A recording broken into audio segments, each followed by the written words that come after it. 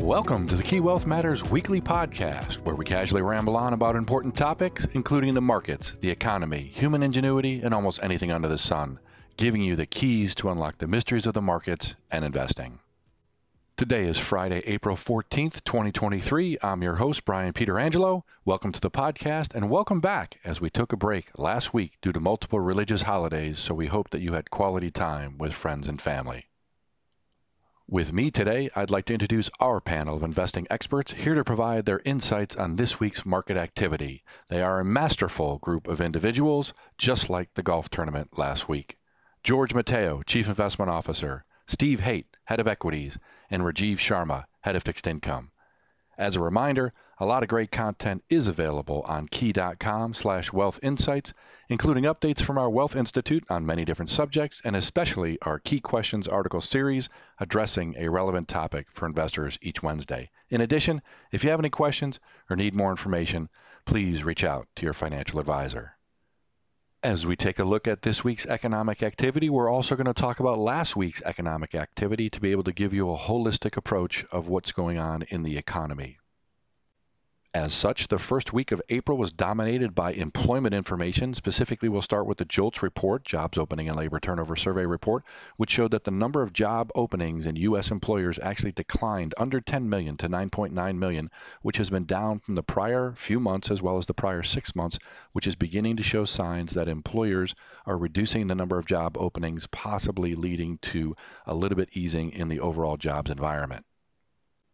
Unemployment claims for the week ending April 1st were actually 228,000. And a program note, if you've been listening to us for many months or many weeks, we typically report on this, and it's important to know that the Department of Labor actually recalibrated the methodology starting with the week ending April 1st in terms of how they count initial unemployment claims. Not going to go into the details there, but simply know that if you've been following the numbers, it's at 228,000 initial claims for the week ending April 1st. And so that number did vary a little bit from numbers we've reported in the past. We'll continue to look at the trend line and to see if that indicates that we're seeing problems in the overall job environment with layoffs and initial unemployment claims. So stay tuned on that particular item. For the week ending April 8th, numbers actually came in at 239,000, which again showed about an increase of 11,000. So we'll watch that as we see the number tick up or tick down relative to what's happening with overall employers. The big news was the employment situation report as provided by the Bureau of Labor Statistics that came out on Friday, April 7th, which talked about the overall number of new non-farm payroll jobs at 236,000, which came in right at expectations for the month of March. So the good news there is we continue to see hiring, but it is slowing a little bit. So in tandem with some other data, we look at that in the overall employment situation. On the same day, the Bureau of Labor Statistics reported 3.5% overall unemployment rate for March, which again has been fairly consistent over the last 5 or 6 months, ranging from that 3.4 to 3.6 particular range. So we'll see if that number begins to tick up regarding the strength of the economy and the labor market as we go forward with future data. Turning to this week's data, the information was dominated by inflation reports, including the Consumer Price Index report that came out on Wednesday and the Producer Price Index report that came out on Thursday. In that particular read, we did see overall CPI drop from the month of March versus the month of February on a 12-month basis from 6% inflation down to 5% inflation. However, please note that part of that decline or decrease in overall inflation was relative to the energy sector and energy prices coming down. So if we strip out the volatile food and energy, as we often talk about, known as core inflation, the number actually went up on a 12-month basis from 5.5% in February to 5.6% in March. So we've got to watch this number overall in terms of whether inflation is actually subsiding to the speed that we want it to, or more notably, how will the Federal Open Market Committee and the Federal Reserve next month in May take this into consideration in terms of their policy. And last but not least, today we had earlier information came out on advanced retail sales as an indicator of consumer spending in the overall economy, and there was actually a decline of 1% from March versus February. So we're beginning to see some signs of, again, this vacillating nature of the consumer in the U.S. with spending habits as retail sales actually declined. So taking all this into consideration, George, we'll start with you. Really a lot to talk about. And so how do we condense it in terms of what this might mean for investors and what this might mean for the Fed? George? Well, Brian, you're right. There's been a lot to cover in the past few weeks. I think the key takeaway for me is the fact that the overall inflation backdrop is getting better, and the economy is kind of hanging in there for now. On the inflation side, I think that's probably most noteworthy in the sense that we've now seen inflation come down for 9 consecutive months. Good progress there for sure, and it's been pretty broad based. I think it's still somewhat elevated in some of the areas that matter most to consumers, however. So home prices and shelter is a big component of CPI and the inflation report. That actually ticked up a little bit from the past month. Also, food prices remain quite elevated. Energy prices have come down a little bit, which is good news, and I think that'll probably actually provide a bit more catalyst and maybe some dry powder for consumer spending. But overall, I think we're kind of closing out this period of time where inflation does seem to be coming down a little bit. It's still elevated, and it's just not completely cooling, but it has cooled up quite a bit in the past few months or so. So I think that kind of sets up an interesting backdrop for the Federal Reserve to contemplate what they might do with interest rates. Frankly, I think the Fed is probably challenged by three things. First of which is price stability, which is inflation, and I just mentioned that's coming down a little bit. So that's probably a bit of good news. It's not coming down maybe as quickly as they'd like it to be, but it's not quite to their target level yet. But we're making progress there. So price stability is one thing that they're thinking about. The economic stability, you talked about jobs and the employment situation. The economic stability seems to be stabilized for now, but I think there's probably some concerning developments that we should probably talk about at some point. And then thirdly, I think the biggest driver for the Fed, the biggest maybe point of consideration that they have to think about when they meet next month is the overall stability with the financial sector. And it seems to be stabilized for now, but maybe Rajiv, I'll just kind of get your thoughts on maybe what the Fed is thinking about taking rates in light of price stability, economic stability, and over financial system stability. What are your thoughts? Oh, you make a very good point there, George. And there was some information and some data that did come out, which is going to shape what the Fed is going to do. I mean, we saw some hints of moderating inflation with the CPI report, but it doesn't seem like that's enough for the Fed, as you mentioned. I think the Fed is still looking to see inflation come down faster, and they haven't seen that yet. So the consensus remains that the Fed would raise 25 basis points in this next meeting in May, and then perhaps pause after that. But the consensus remains 25 basis points. We did see when that CPI report came out that the two-year Treasury note yield immediately fell, which kind of signals that maybe the market was thinking, okay, this is a good enough report. It's pretty much in line with the estimates. Maybe this keeps the Fed at bay, and they pause. But immediately, within a half hour, the two were back to unchanged for the day. So inflation and the sticky nature of inflation remains the top priority for the Fed right now. We also saw the release of Fed minutes this week, which gave us a couple of other indicators as well. These were the March FOMC meeting minutes. And even though Fed members remain concerned about the banking turmoil that we saw, a strong labor market is again keeping the Fed on track to raise rates by another 25 basis points, and then maybe see a Fed pause at that point. But one of the interesting things that I noted about the Fed minutes was that some Fed members noted that inflation is too high, and there was recent strength in economic data, and they were actually leaning towards a 50 basis point rate hike. And if you remember what the market was doing around this time, right before the banking turmoil, we did see the market also start to anticipate that the Fed could do 50 basis points in that last March meeting. And if you remember, the March meeting was on March 21st and 22nd. And that's right around the time when these banking concerns became very pronounced. So if you look at the Fed minutes, the word banking sector appeared actually 23 times in those minutes. So you can tell that the Fed members, they were very closely monitoring what's happening with the banks. And that really did shape their decisions for that meeting. And, we see Fed members come out right now. We see maybe some of the banking stress has subsided a little bit, but we see some contradictory statements from Fed members. We did see, Chris Waller, who's the Fed Reserve governor, he came out and said that he favors more monetary policy tightening. He thinks inflation is persistently high, but also will keep an eye on tighter credit conditions, which could also, slow down the Fed or maybe make them pause. But you also had other members like the San Francisco Fed president, Mary Daly, who came out and said that Fed actions might need to just stop at this point, and maybe the economy itself would slow on its own. So there are some contradictory statements that are coming out, but I would say that the general notion is, again, inflation is too high, and the Fed has to do something about it. All of this, the impact that this has had on the yield curve has been steepening in the front end. So we're seeing the front end of the yield curve start to move higher. in anticipation of this next move by the Fed. But in this scenario, we continue to advocate for high quality liquid securities and remaining neutral in duration. It's interesting, Rishi, that you pointed out that the term banking sector was referenced almost 24 times. Those minutes weren't that long to begin with, so that's quite a statement.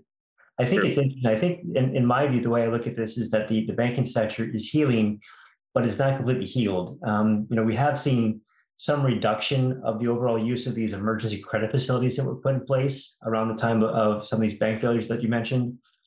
Typically you start to see institutions that are in trouble, frankly, tap those emergency funding lines when they need that liquidity, and that thankfully has eased off quite a bit. We've also seen the overall balance sheet of the Federal Reserve shrink a little bit again, which I think is probably suggesting that the need for cash, if you will, is not as pronounced as it was. But deposits are still down. Deposits are down roughly 5% for some of the major banks. That actually kind of suggests that maybe banking capacity to lend money also might be down sometimes. So I don't think we're out of the woods just yet, and I'm glad you brought that up.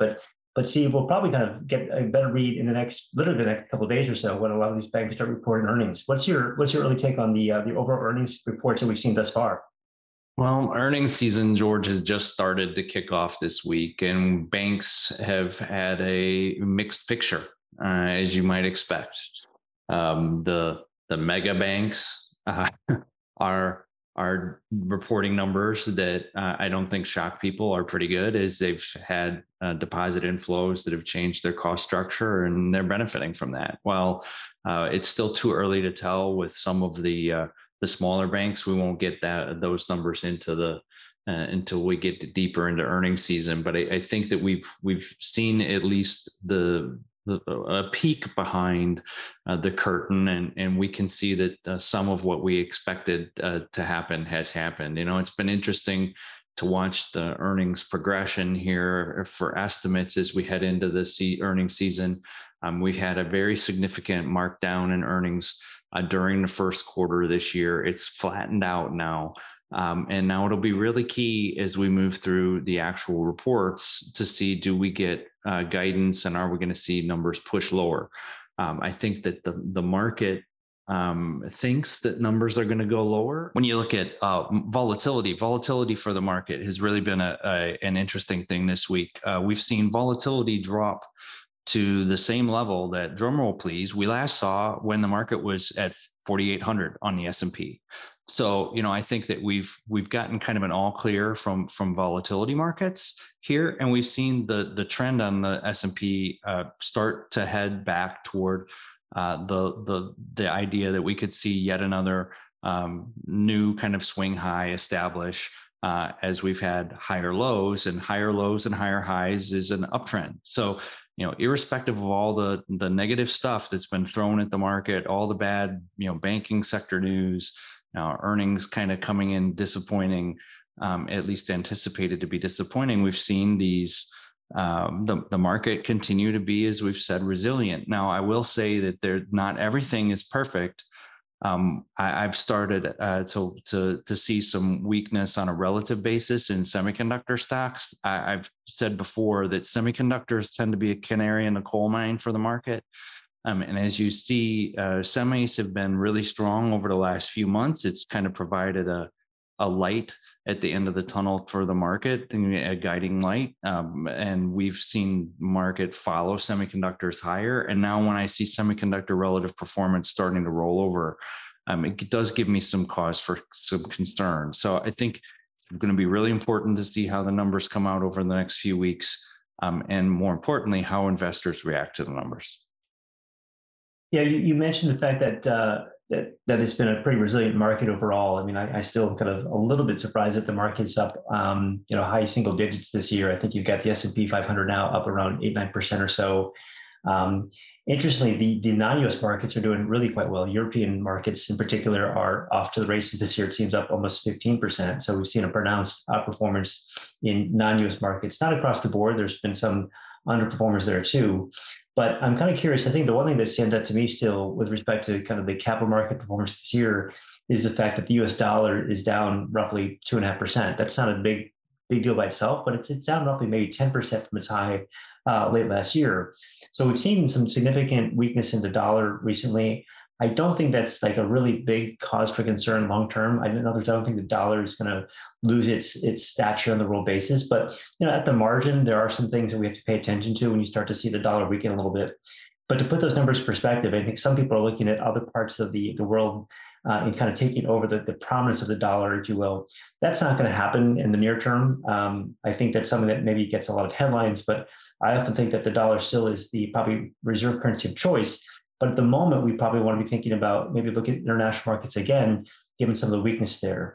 The other thing, Steve, kind of related to that is the fact that gold has actually had a pretty good year so far this year too. You've been calling that out also.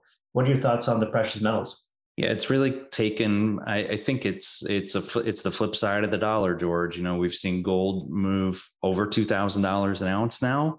We're within 2% of an all-time high. And I think if you take a look at where gold could possibly go here, if we get a breakout to a new all-time high, I don't think that a move that could push us toward 2,500 is all that far out of the question.